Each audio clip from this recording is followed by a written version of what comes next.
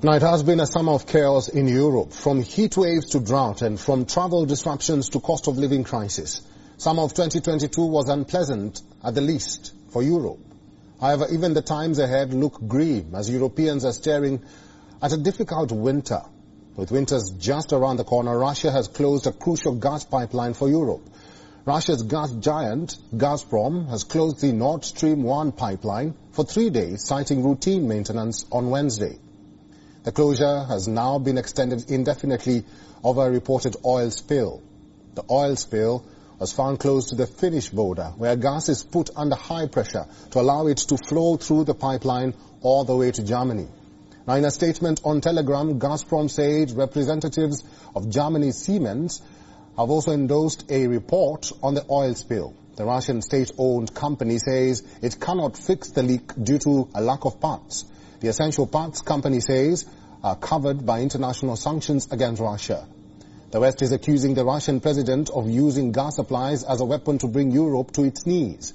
Without crucial Russian supplies, Europe will be left without the means to keep itself warm through the winter, from geysers to heaters, all run on the power which is ultimately fueled by Russian gas.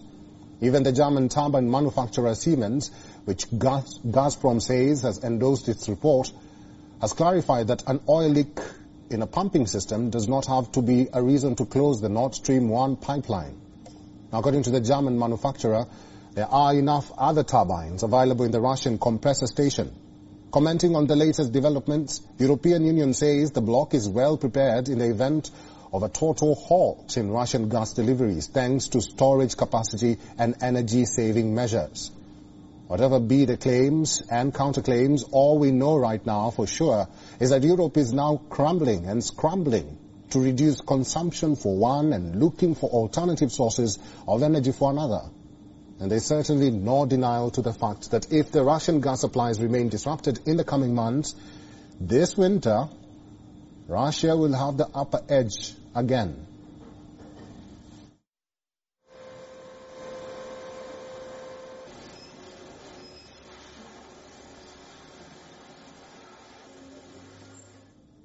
And for more on this, we are being joined by Peter Kuznick, who is a professor of history and the director of the Nuclear Studies Institute at American University. Peter, welcome to the program and thanks for making time for us.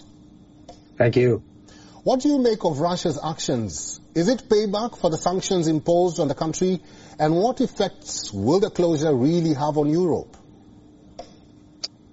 I think there is already a gas war, an economic war going on between Russia and the Europeans. And this is another step in that. The sanctions that the Europeans have imposed on Russia's economy, Russia can retaliate because Europe is still heavily dependent on Russia, especially for natural gas. So even though the Europeans have been trying to fill their capacity to their stockpiles to be ready for the winter, we estimate that Germany's stockpile is 84% filled, and the rest of Europe's is about 80% filled. But the Gazprom and Russian officials say that that is not going to last through the winter, and that Europe will be in for a lot of suffering as a result. So the prices are already skyrocketing. The wholesale gas prices are up 400% over the past year, and we're looking this is going to diminish the supply and is going to send the gas prices up higher, and there's likely to be shortages that are going to have pretty devastating economic repercussions. So Russia does have the upper hand in that regard and is using this as a weapon, just like the Europeans are using all of their leverage as weapons against Russia right now. Peter, what can Europe do right now to avert a possible or what you call an imminent suffering? What I would like to see the Europeans do is put pressure on both sides to start diplomacy, start negotiating. Right now, the United States and Europe are simply flooding more and more military support into Ukraine, and that's helping keep this going. We don't have any real flexibility on the part of Russia or the part of Ukraine right now. So there's no serious talks going on. But the only way to avert economic and other crises is to begin to negotiate an end to this very, very dangerous and terribly destructive war. So the Europeans do not have a lot of options. They're getting a lot of gas now from Norway and other places. In fact, Norway is supplying more gas to Europe now than Russia is. So even before this, the pipeline was only producing 20% of capacity in terms of the amount of oil that was going into Europe. So this was even before this latest cutoff. This was a serious problem. And the United States has been providing a lot of liquefied natural gas. So they're looking for alternatives as well as alternatives domestically. They keep the nuclear plants going in Germany, and they're looking for other sources. So it's going to only get more and more serious as the winter proceeds. There is a hope in some circles that because of global warming, this will be a mild winter in Europe, but we don't know if that's going to be the case. And we do anticipate very serious problems. Mm-hmm. Peter, let's talk about these other sources of, energy. Why is it proving difficult for Europe? And I know you've mentioned this. Why is it proving difficult for Europe to find alternatives? And what can ease their dependency on Russian oil and energy?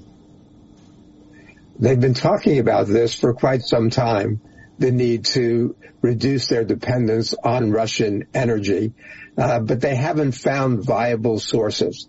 Some of it has to do with the means of transport.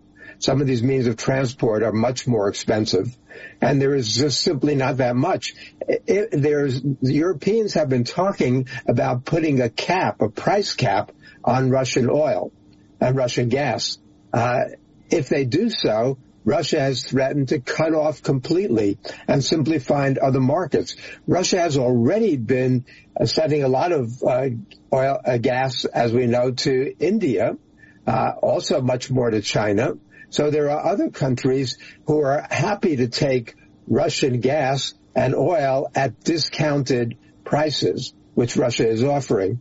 So while the Europeans are trying to cut off dependence and reduce dependence on Russian oil and gas, there are other countries who are happy to take reduced price oil and gas from Russia. So the Europeans have been scrambling to try to find whatever other sources are available. There's even been discussion at times about wanting to conclude the Iran nuclear deal so that Iranian oil will be back in the market. There have been discussions about improving relations with Venezuela to get Venezuelan oil back on the market. So there's a lot of desperation, and they're looking for desperate solutions. But so far, they've done a good job of stockpiling oil for the winter and gas for the winter, but they do not have nearly as much as they need at this point.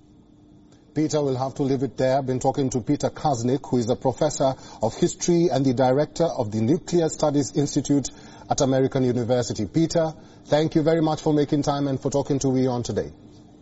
Thank you. WION is now available in your country. Download the app now and get all the news on the move.